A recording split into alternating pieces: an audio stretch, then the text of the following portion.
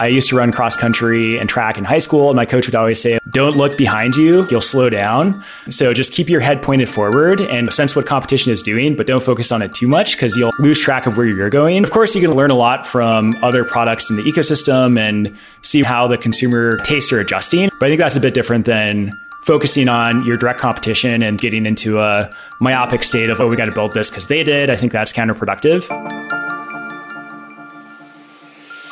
Welcome to In Depth, a show that surfaces tactical advice founders and startup leaders need to grow their teams, companies, and themselves. I'm Brett Burson, a partner at First Round, and we're a venture capital firm that helps startups like Notion, Roblox, Uber, and Square tackle company building firsts. On the In-Depth podcast, we share weekly conversations with startup leaders that skip the talking points and go deeper into not just what to do, but how to do it. Learn more and subscribe today at firstround.com. Hey everyone, welcome to In Depth. I'm Todd Jackson. I'm a partner here at First Round, and I'm guest hosting a few product-focused episodes this season, all about finding product market fit. Today's episode is with Andrew Ofsted, co-founder of Airtable. Before starting the company in 2012, he was a product manager at Google, where he worked on Android and Maps. In our conversation, we go deep into Airtable's early days and how they navigated the journey to product market fit. We start with how the founders came together, their vision for the product, and what the initial prototypes looked like. As Andrew puts it, they had a long gestation period instead of the lean startup, fail-fast approach that was so popular at that time. After breaking down their alpha, beta, and launch timelines, we also dive into the challenges of creating a horizontal product that can do many things, from identifying initial use cases to figuring out how to describe what they were building. Andrew tells us about what their early traction looked like and recounts the moment when he realized they had product market fit. He also shares some interesting thoughts on how to approach pricing and competition early on. As we get to the growth phase of Airtable's story, we talk about how their go-to-market strategy developed, who they hired, and what, if anything, he might do differently. And finally, Andrew shares more about what the next 3 years will look like for Airtable and how they've navigated scaling while staying true to their vision. I think Airtable is such an interesting example to learn from, and there are tons of tactics here that go much deeper than the typical founding stories you hear. So I hope you enjoy the episode. And now, on to my conversation with Andrew. Andrew, welcome to the show. Hey, Todd. Thanks for having me. I'm excited in today's show to go really deep into the early days of Airtable, specifically on product design and go-to-market. There's so much that gets glossed over when you hear about founding stories, and the founders I'm working with today really want to hear the tactics, how to think about their first MVP, how to figure out their ideal customer profile, how to identify the right growth model. Airtable is such an interesting example to learn from because it's so difficult to build, a big horizontal, powerful product. And you've obviously had a lot of success with it over the last 10 years. So to rewind back to the beginning, Andrew, I've heard you tell the story of how Airtable got started, about how you met your co-founders in college. But for those who aren't familiar, could you give a quick recap?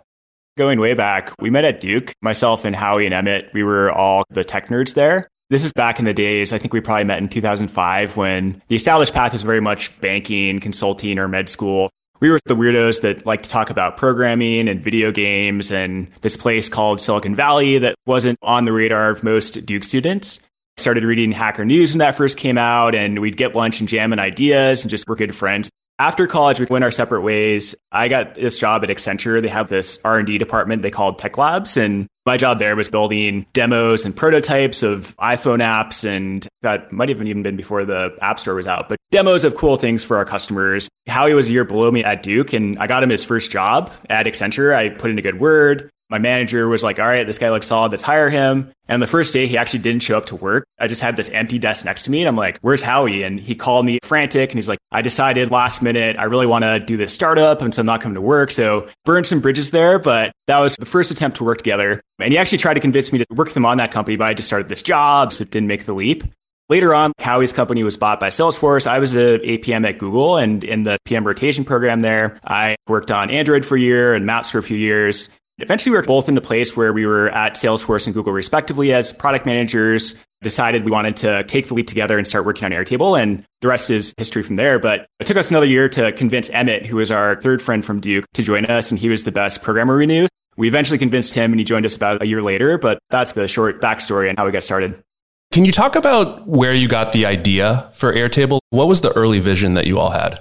Yeah, the early vision was very much to try to democratize software creation. And we had this crazy superpower of being able to build software that we had loved and had given us all these advantages in our careers. You can just have this tremendous influence through software. You can build something and deploy it to people, and it's very cheap to do. Within an organization, you can have a lot of influence, even if you're not in a leadership position. A lot of the broad vision was how do we make software creation easier for non-programmers? A lot of the inspiration, too, was thinking over the course of computing history. And there's very much the early days of computing, which was all about command lines and doing these arcane commands. And that's how you operated a computer. It was only through the hard work of the early Xerox PARC and the GUI and Apple Mac to take that computing and make it more accessible to everybody. Very much we're inspired by that. And how do we take software creation and programming and make that more accessible to a much larger audience? Early on is very much an intellectual pursuit of wanting to learn more about the history of software and how the GUI was invented and so on and so forth. We all had a passion for that and wanted to do the same thing for software to give everybody a software stack they can build useful software on top of.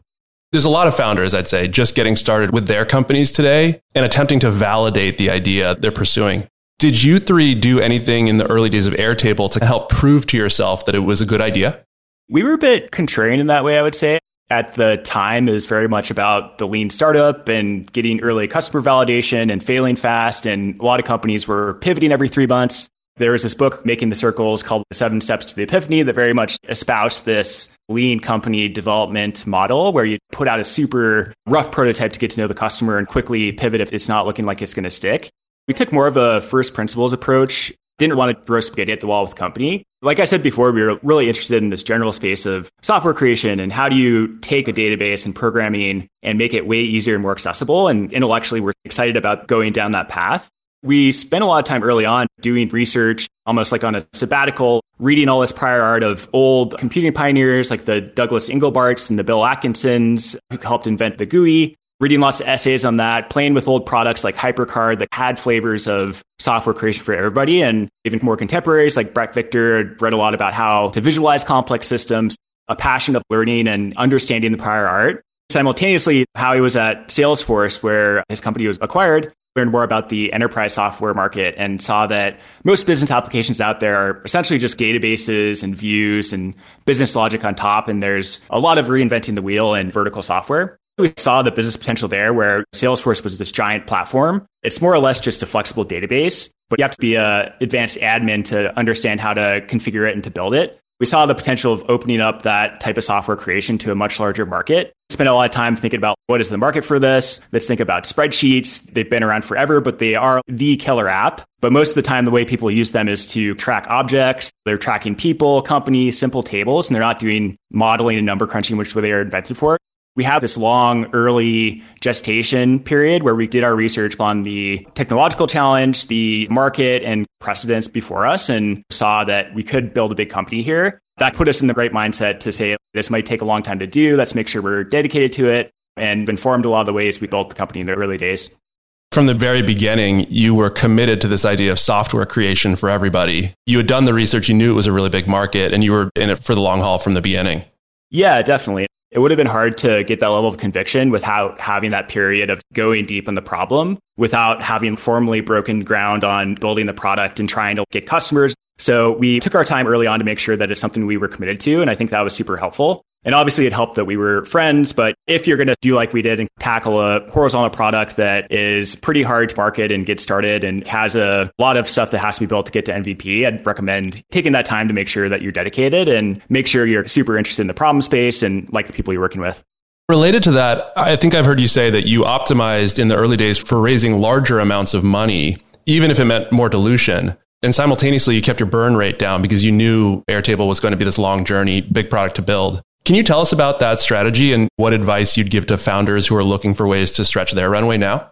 For us, it was very much at any given point, we were trying to figure out what we had to de-risk in order to get to the next stage for the company. Initially, very early on, it's like, how do we actually make this database accessible to normal people and non-programmers? So it was all about, can we actually take this and make it easy to use, iterate on a prototype, getting lots of feedback, trying to de-risk that. That's something that's really hard to parallelize. It takes a team of a few people daily working on it and getting feedback and iterating, and you can't hire a bunch of engineers to make that go faster. The early challenges we had necessitated having a small focused team. And actually, it would have been counterproductive to try to scale it up a lot more because we needed to nail that foundation of the database. Everything else was built on top of that. So if we would have hired a bunch of people to build stuff on top of the early foundation we had, it would have slowed us down those iterations, and it would have been harder to be nimble and change the direction of that foundation.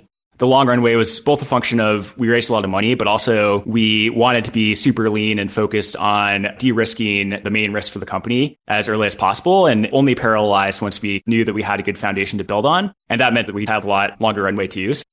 So what did the first version of Airtable actually look like? What were you trying to accomplish with the early prototypes? The first version was very much trying to prove that we can make a database easy to use. It was actually very much like a prototype. A lot of smoke and mirrors. We focused 100% on the product and the UI and the interactions. We didn't really have a backend. It was just persisting to local store in the browser, just enough to make sure we could test the interactions and get to a point where people could actually use it and play with it and say, hey, I'm confused. How do I create a view or linked record relationship? Something where we could put it in front of people and ask them to try to organize something and see if they could actually do it. So that was very much the goal of the very early version. In terms of what it looked like, the earliest version looked a lot like a spreadsheet. It was a database underneath, obviously, but we took this approach of co-opting the spreadsheet interface, which is familiar to most knowledge workers, and built a lot of the same interactions, but we had typed fields and we had tables you could link between and foreign key relationships. But it took us a lot of iterations to differentiate it and make it feel different and look different and communicate to users right away that this is not just a spreadsheet, but the early version was this grid. Not too different from what it looks like today in our grid view, but a lot of subtleties of how you set up things like queries and foreign key relationships. Those are the things we really had to iterate on to make it obvious to early users how you actually set those up as a departure from the spreadsheet. So you had some of those concepts that you still have today, like views, related rows, all of those things were in the initial prototype? Definitely. They went through a lot of iterations. The very early version, views were done in a different way and linked records were kind of confusing. It took us a long time to make those things more obvious. One example is most databases have foreign keys, and the way you join two tables together is you write a query. That was kind of abstract and hard for people to figure out. So we took a very different approach of thinking of them more as, here's a field where you link two records in a different table. We went through a lot of iterations to make that very visual. So for example, instead of when you link to a different record, making it more of a grid, we made it more of each record as its own card to reinforce that this isn't just a sea of cells in a spreadsheet, but instead each row represents an object in the real world, and making those very visual and showing they're almost like physical cards or objects. We did a lot of bordering on skeuomorphic things, reinforced the database structure to differentiate us from the grid spreadsheet model. Subtle iterations like that helped convey those points to our early customers. When you put this prototype in front of people, there were a lot of database concepts baked in from the very beginning. Did people know what to do with this? The early users, when you put it in their hands, what did they do with it? It depended. Like early on, 9 out of 10 people would look at it and say, hey, it's a spreadsheet. I know how to use a spreadsheet, but then they get confused when it didn't match what they'd expected to do, or they just didn't know what to do with it. Like, should I organize this or that? For a lot of people, it just didn't click early on. It took us doing things like building templates and translating the product into a use case they could understand for it to click with them. We definitely did have an early adopter crowd initially that understood the structure of a database more, and it clicked with them. Didn't even really mean that they were programmers or database people. It was just this persona of tinker, person that's very structured in their thinking that clicked with Airtable. And they would say, oh, this is awesome. Now I can organize my apartment hunt, or I can start tracking my contacts here for a very lightweight CRM. For some people, it's just a certain mindset where it clicked. They thought in this more structured, almost database way. Very early on, those were the customers where we would put it in front of them and they'd say, oh, awesome, I'm going to start keeping track of this thing and that thing. We had a friend, Najib, who was a video producer, and he saw it. He's like, oh my God, I'm going to start tracking my video productions here. Created a table of all his cast, all his crew, linked them together. So a lot of customers needed hand-holding to tell them what to do with it. But for some, it just clicked, and we saw how they used the product and leaned into their feedback for how to improve it from there. Tell us about that path from these early prototypes to the first version of Airtable that you considered launch ready. What did your first launch look like? We had a slow path to launch, I would say. We separated the concept of trying to get feedback from customers and to refine the product from the concept of public launch. Very early on, we had a private alpha where we'd get friends to use it and we ourselves would use it. And we'd sit down with those customers, see what they're using the product for. And eventually we felt like we're in a good place. Was that like 10 people, 20 people at that time? 100 people or so. But the thing with the horizontal product is that you build this very generic thing. The cool part is seeing how people use it. We built this very horizontal product and then rolled it out to more and more people over time. We had a beta eventually. With each one of those iterations where we get more customers, we would see new pockets of use. And as we added new features, we unlock new use cases. It was a slow roll of add this calendar view. Suddenly we see people using it for marketing use cases, add this Kanban, and people are using it for project management or managing processes and pipelines. The MVP for our product was not any one thing. It's a horizontal product. So you're constantly unlocking new use cases. Eventually we get to a spot where we felt comfortable putting it into beta and trying to get some more customers. That was just our gut, and seeing that it's resonating with our earlier customers and feeling ready from a standpoint of can we handle the potential traffic and do we have the features so people won't lose data and it's not going to be a big headache for us to recover it. Even when we were in the alpha stages, constantly trying to find new customers and grow. But timing the launches and the going from beta to public launch, more about the readiness of taking on that extra traffic more than anything. So you went from alpha to beta to public launch. I assume alpha was invite only. Was beta invite only also? Alpha was invite only, but you could refer other people. That helped us get some organic growth there. Not a ton, but we'd invite somebody to get super excited about it. They'd add somebody else to their base, and then maybe that person would build something else. So we saw some traction from that. Beta publicly, we launched on Hacker News 2014, 2015. Kept it as beta to give us an opportunity to have a bigger public press launch later on and put the beta tag on in case things didn't work right or it seemed somewhat half-baked. So we had an alpha, then beta, then public launch. There was quite a bit of time between each of those, but we definitely tried to acquire customers and learn from them as much as possible between each of those milestones. How long was the alpha and how long was the beta? We probably didn't even call it alpha initially. It's just we used it ourselves. We gave it to some customers, but probably a year or two, maybe even 2 or 3 years, quite a while.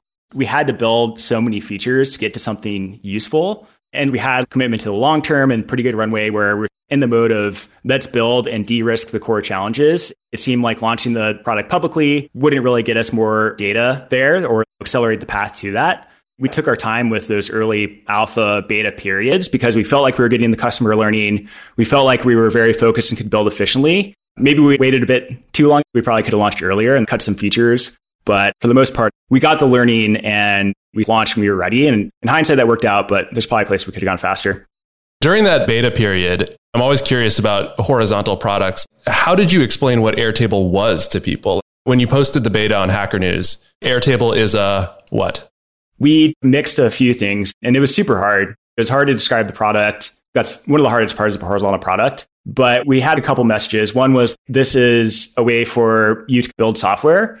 Very early on, we were mostly just a database. We hadn't built things like automations and a lot of different views and interfaces and so on. But that's how we framed the mission. And then separately, we'd say it's kind of like a spreadsheet database hybrid, or it's like a spreadsheet with the power of a database. So the way our customers would describe us would be, it's like a easy to use database, or it's a spreadsheet plus plus. We always try to describe the broader mission and vision and would mix those two together.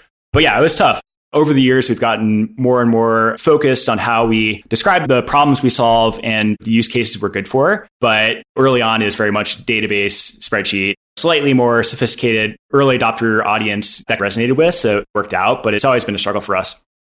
Over the course of the alpha, over the course of the beta, was there a moment where you were like, I think we have product market fit. Something's starting to work here? There's a lot of different milestones I think of in terms of product market fit. Initially, seeing one person getting value out of the product, like our friend Najib, who's using us for video production. And then you see a team using us and getting value out of it. We had a nonprofit. There was like 10 or 15 people that started using us early on for managing all their applicants. Where I really felt like we had product market fit is when we had our first customer, where the customer was WeWork. We landed with them and it grew virally within the company and went more or less wall to wall. That's one of the most visceral memories I have of Airtable and thinking, oh my God, we've actually built something that might make it. I did this customer tour to New York after having mostly interacted with customers over the sport channel and that type of thing over Zoom. I visited WeWork and I looked around and everybody's computer monitor had Airtable open. And I was like, oh my God, this is actually a thing. People use it. It became so much more real at that point. That's when we started to see product market fit, is both when we saw a few companies and where we expanded wall to wall, but also certain industries and functions. So for example, media, we were being used for video production a lot. Marketing teams, and a lot of companies were being used. Seeing repeatable cases of us landing within those industries and functions and then expanding within a company. That's the growth engine that we live by today. That was the first case where it really felt like product market fit. At that point, you double down those customers, become 100% customer obsessed on them. And that's the path we've been on for the past 3-4 years. That's amazing. You had these individual user use cases from video, a nonprofit, and then all of a sudden you go viral inside a company and hundreds of people are using it inside the company. Did that snowball? Did a lot of companies start to pick it up pretty quickly? Yeah, it's snowballed. I think it happens in a lot of different S curves. We started seeing media companies where we spread word of mouth, or the head of production would go from Netflix to some other company and they bring the tool with them. So you see industries or functions where you get word of mouth adoption, more and more of those. And then you start seeing more expansion within companies. It wasn't any one point, it built over time. You'd had these growth curves layer on top of each other. Obviously, it starts very slow, but then at a certain point for us, 2018 or so, starts to really inflect.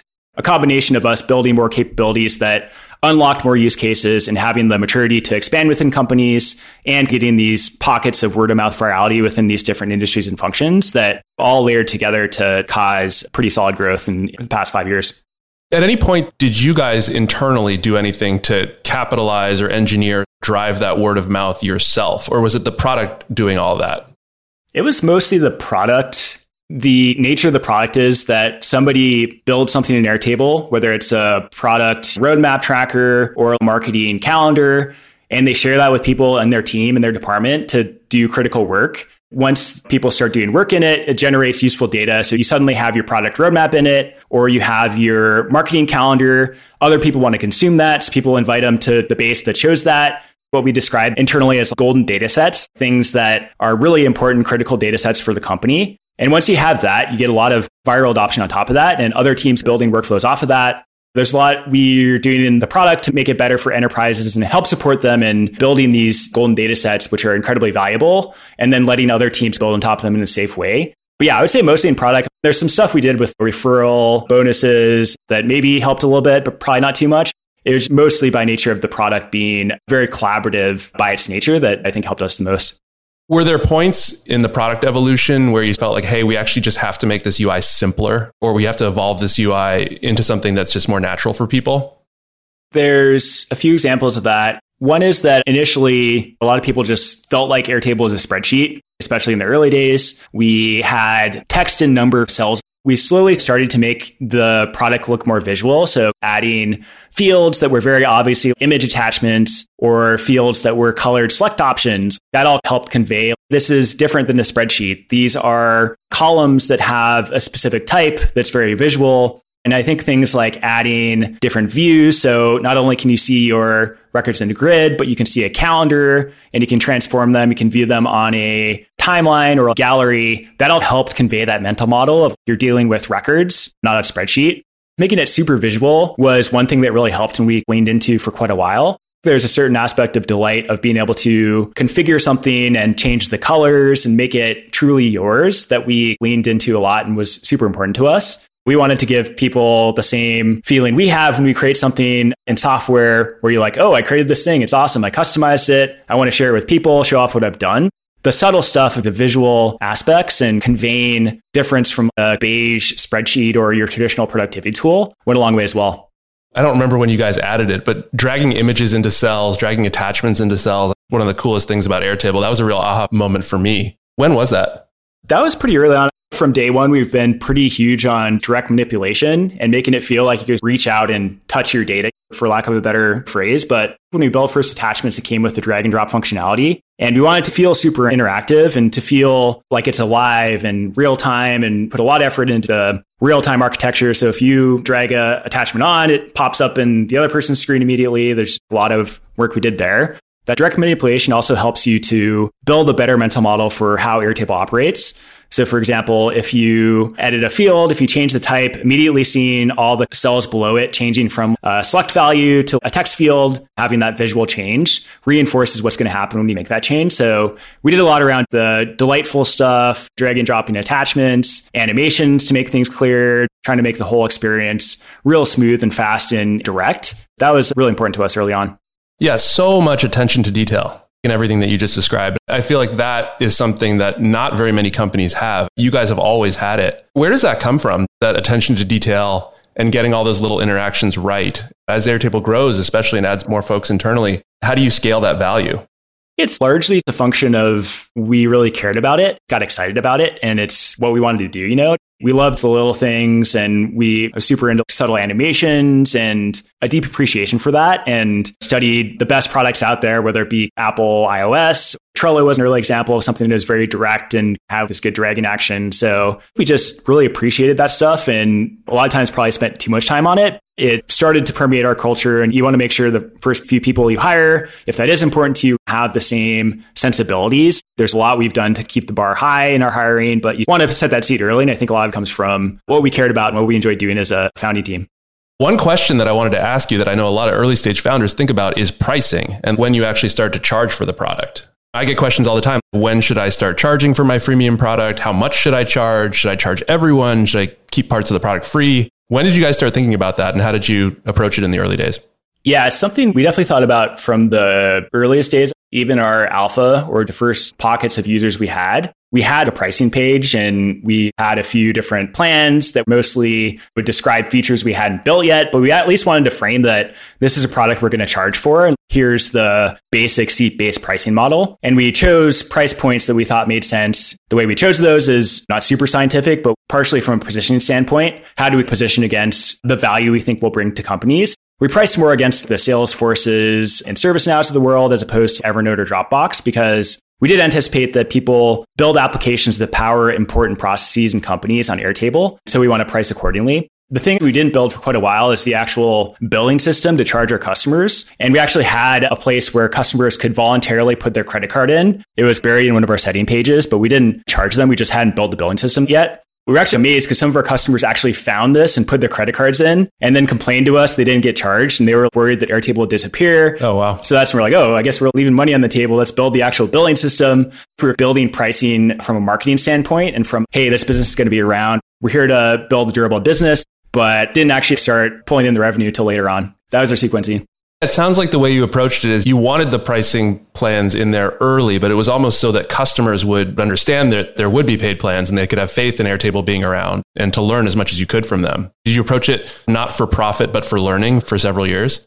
Totally. Yeah, that was exactly it. I think I would be skeptical myself if I started using a product and it's not clear how they're making money. I'd be like, are they going to sell my data? Are they going to totally price gouge later on? I think that transparency is actually good for the customer too and makes them more likely to trust the product.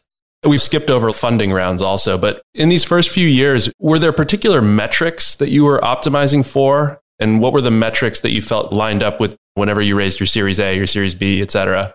We were primitive with our metrics early on. We had some basic dashboards. The more important thing we did, at least internally, this is outside of the funding environment, but we had things instrumented so we'd get a notification every time somebody signed up. We had a dashboard where we could see who is actually using the product in a given moment. And that was more about the visceral feeling of sensing that people are using the product. And every day you want to see more people using the product. So it's a good motivator. But yeah, in the early days, I think we paid more attention to individuals and teams and how they were getting value from the product than we did any set of metrics. We have automation that would send out personalized emails whenever somebody signed up and offer to meet with us and do a feedback session. So we spent a lot of time understanding how people were using the product. Once we started getting more adoption in larger companies, we built out these network graphs that would show how the product spread from individual to individual and then team to team. Got a intuitive mental model of the virality of the product. All that actually helped a lot because we understood the mechanics of the product, which I think informed the metrics we chose later on. But yeah, obviously we instrumented the basic SaaS metrics of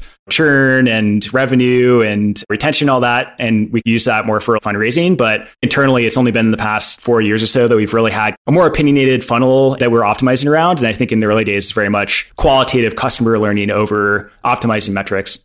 That's really interesting. So when you raised your Series A, were you able to do it by talking about customer love, showing use cases? It was still more product love driven than it was numbers driven at that point. Absolutely. We had customers who raved about the product, and we had individual customers where we could show that graph I was talking about before of adoption and say, hey, here are a few cases where we've landed a legit customer and we've seen a lot of growth. And by the way, we have all this positive feedback from individuals who love the product. So it was more on that than metrics. Revenue wasn't a huge part of it. It was more the qualitative and the data points. And for the Series A, it was, are you onto something? And then the series after that is, how do you repeat it and scale it? I wanted to ask you about competition and how you think about competitors. Sometimes founders think about it in terms of jobs to be done or what product is the user firing so that they can hire your product. But how do you think about competitors and how much attention do you think founders should be paying to competitors?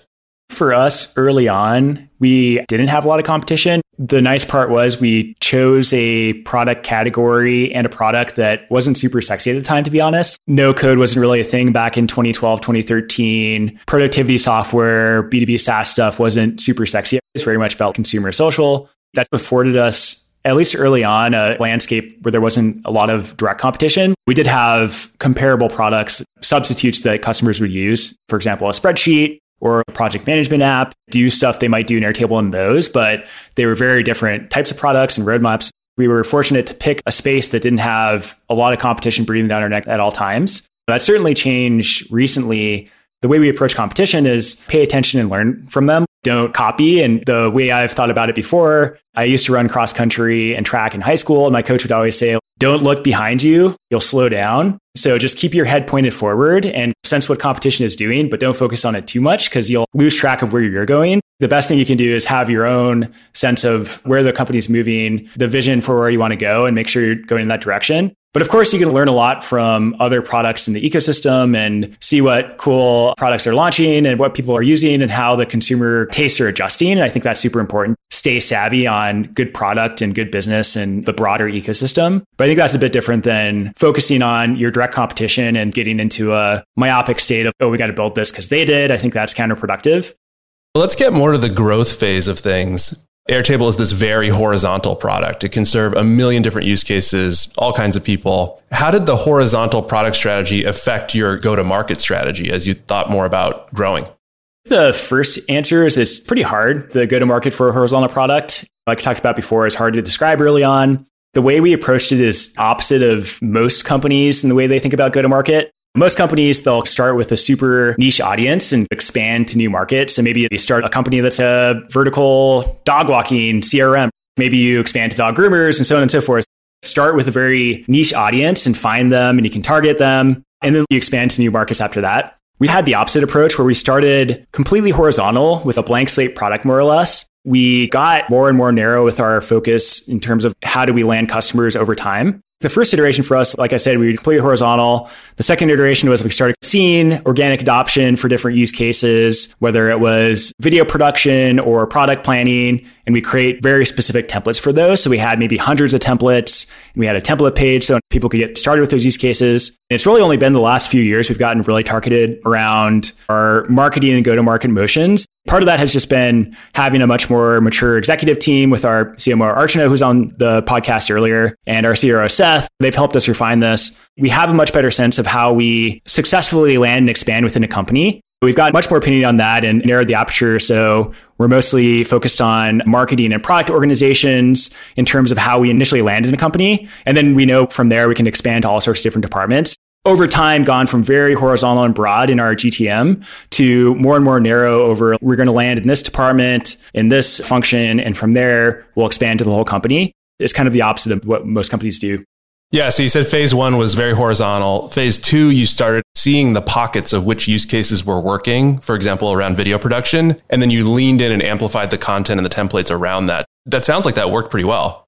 Yeah, it did. I think there's a lot of stuff we could have done to make that process faster. We could have leaned in earlier on the place we were seeing traction and been even more opinionated about, hey, here's a solution for this or that. But the approach did work for us. There's probably a lot we could have done to speed it up. There's probably more early customer validation we could have done talking to those early pockets of usage and then very much marketed the product a lot more to those value props, which we do a lot of now. But if we were to do it again, maybe we'd pick a handful of use cases earlier on and target those a little bit more. Along the way, as you got more focused in your go-to-market, what were the roles that you hired for? Or were there people that you brought into the company who thought in a different way than you had in the past? The most helpful people that helped us crack our go-to-market motion were our early sales team, understanding our customer deeply. A lot of our product team did this as well. And then translating that into what's the actual problem they're trying to solve. The interesting part about our sales and CSM teams is that they're going into companies and they have to build a solution for the customer a lot of times, or not build it themselves, but work with them to build a custom solution in Airtable. They get really deep insights into how do video production processes work, or how does a product operations workflow work? We really get deep insights from our customer-facing teams. We did a really good job from day one up through today, hiring very smart systems thinkers for our go-to-market functions. We had a lot of feedback and discovery with customers that we could then pattern match and start to create the marketing collateral and start to refine the product around. But it started with having good people working with customers, being able to translate that back into the product and marketing. Thinking about advice for future founders, especially founders who are creating new horizontal productivity products. You've said we had a hard time explaining what Airtable was in the early days. Users were using us for all kinds of different things. We had a very horizontal growth strategy at the beginning, and then we got more verticalized. What advice would you give? Like, is it okay for founders to just say, hey, I'm having a hard time explaining what my product is, but that's fine. And people are using it for different things, and that's fine. What have you learned along the way that would turn into advice for a future founder? You can build a horizontal product initially, but as soon as possible, understand where people are getting value from your product and really double down, go meet them, understand what their problems are. When you do see pockets of traction, be super fast to hopping on those. There's a balance because you don't want to take the first use case that pops up. If it's not going to be something that's going to grow a lot or not something that's going to fit your longer term vision of the company, you might not want to spend as much time on that. But as soon as you see some validation that the customer is in the wheelhouse of what your broader vision is for the product, completely double down on them and co-build the product with them. I've seen a lot more companies do that recently and it works out really well. So I think you can build a horizontal product approach with deep customer understanding and building for that specific function or department or use case. It's just a matter of you can't go too deep on it. If you build a hyper-specific app for one function, it's not going to capitalize in the broader vision you had for a horizontal product. Understand the problems, and you can generalize those into capabilities that might solve a bunch of different use cases, get these data points from customers, and then pattern match that with your broader vision for where you see the product going and the broader horizontal platform you're trying to build. Thanks so much for taking us through everything you guys have done and how you got here. I want to talk a little bit about what's next for you. Airtable's come such a long way. Where do you go from here? And what are the areas that you see Airtable expanding into? These have been themes for us for the past few years, and we're not moving away from them anytime soon. But one is we're constantly trying to make the product easier to use. And that's both for the person that's building apps on top of Airtable, as well as the end user who's using those apps that they build. That's a constant process for us. How do we make the product easier to use? How do we make it easier to deploy these to people in your organization? That's a continual focus, and I think always will be for Airtable. The second piece is pretty obvious, but we're focusing on the enterprise and our customers who are running large departmental and company-wide processes on Airtable, and they get tremendous value from it. They have powerful sources of truth in Airtable and are running mission-critical processes. So there's a lot we have to do around larger scale, better permissions, all the things you'd expect from scaling into large enterprise processes and departments. The other one is a big part of what Airtable does is it breaks down data silos. If you look at a modern organization, they all have hundreds of vertical applications that each have their own silos of data. With Airtable, you can put a lot of data into this common data platform, on top of which different departments and teams can build their own applications that still connect to that same data and keep teams aligned. Something that we're evolving into more and more is how do we get that useful data into Airtable? How do we let our customers pull their most valuable data sources or store them in Airtable and then let many different teams build on top of that? I know you've been successful over the years and recently, especially moving into bigger and bigger companies and having Airtable be such an integral part of how large companies operate. One thing that a lot of startups run into as they move up market is that you get larger customers, you get more complex use cases, but you still want to keep the product approachable to all your users. How do you think about navigating that tension? Couple points there. One is that some companies make a product super complex and inaccessible to most end users because they have maybe the wrong incentives. This happens when a company starts selling top down to IT, and that's their only way to acquire new customers. You end up building the product to check a bunch of feature boxes for IT, but it's not going to be the friendliest software to end users. That's not the customer you're optimizing for. For us, it's different because we very much have the go-to-market motion where we land individuals on teams who are building for their departments. That's the lifeblood of our business. Letting people who are not always in the IT department build apps and deploy them to their teams. It's critical for us to continue to make the product easier and easier to adopt those line of business customers. All that said, we are building for IT too, so they can govern Airtable and have it be something they can use to empower their teams. The second part is there are a lot of different personas in a large enterprise. For us, there's the person building the application, there's the person consuming it, there's the person in IT who's managing a lot of deployments of Airtable, and you can split the complexity up between those personas and have separate surface areas where if you're the end user, you shouldn't have to see all the stuff that's built for IT, or if you're the person building the app, maybe you don't have to see all the admin stuff either. Information architecture stuff and understanding those personas that I think helps you contain complexity for the different audiences within a large organization. That's a really cool way to think about it. You laid out some of the big strategic initiatives that you're pursuing or where you all are spending your time. How do you decide what those things should be? You come into 2022 and you're like, hey, these are the big things that we're going to try to do this year. How do you decide what those should be?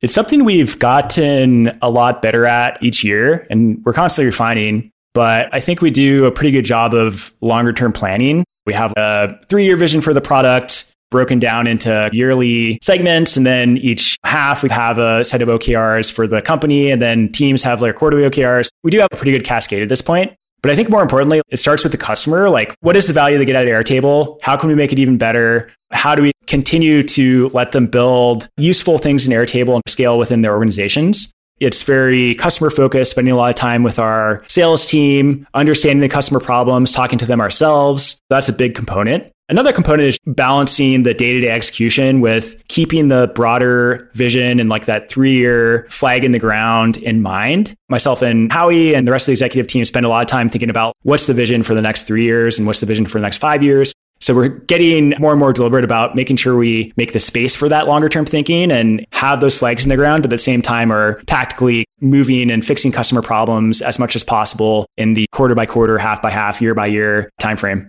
You got me really excited about the 3-year vision. What do you think is different about Airtable 3 years from now? We're thinking of Airtable more and more as a connected apps platform, and that's the category we're defining. What that means is we want to give individual teams and departments control over building and deploying their own software, while at the same time connecting to shared data sets and shared tables that help to break down silos within organizations. Some of our customers, they have their key products in Airtable, whether it's an athletic wear company that has all of their athletic wear in a single source of truth. And from that, individual teams can build their marketing calendar that pulls in all those products in the roadmap, or the production team can pull that data set in as well. The vision for us is how do we let organizations and empower people in departments and line of business owners to build software for the teams that make sense for the processes they're running, while at the same time plugging into the broader organizational data and breaking down those silos that we see more and more with 100 different vertical applications for each department, none of which connect together. That's really what we're pushing towards and a small piece of the vision to come. Yeah, I think it's incredible. You've been at this for something like 10 years, and you started with this idea of software creation and making that accessible to more people. And now 10 years later, you're on this idea of connected apps platform, which is very true to that same vision, it feels like to me. I just think that's remarkable that over that long period of time, you've really held true to the vision that you started with. Were there times along the way that things changed or ended up going a different direction than what you had envisioned? For the most part, we've had the vision of letting people build their own software. That's definitely been a constant. Pretty early on, we thought that maybe the way customers would adopt the product is that they would use it for a consumer use case. Maybe they'd use it for their to-do app or shopping list on mobile and then bring it to work. And that was partially inspired by what were the hot SaaS companies at the time, like Evernote and Dropbox, and that was their adoption model. For maybe a year or so, we built a little bit too much for pure consumer at-home productivity use cases. later on realized that a database and a collaborative database is really useful where you have to run a repeatable process or coordinate the efforts of many. And those use cases tend to happen in the workplace and people get a ton of value out of them. So we very much shifted our focus towards the work side of things. That was maybe a bit of a misstep that set us back a few months. But at the time, it was less obvious that you can build a product that really empowers individuals in a team for the enterprise. That's the balance. And the thing we're doing now is bringing this consumer grade experience to individuals in the enterprise and giving them a power to build. That's where the value is for us. Andrew, thank you so much for being here today. You covered so much, and it was really fun geeking out with you on the little product details. I'm just so impressed with the product that you've built over these 10 years and staying true to your idea on software creation and allowing more and more people to get the power of programming. Congrats on all of Airtable's success, and thanks for sharing that with us. Yeah, thanks a lot, Todd. I've always been a huge fan of First Round and have read a lot of your content. It's been super helpful to us in our journey. So really happy to give back and really enjoyed being on the show.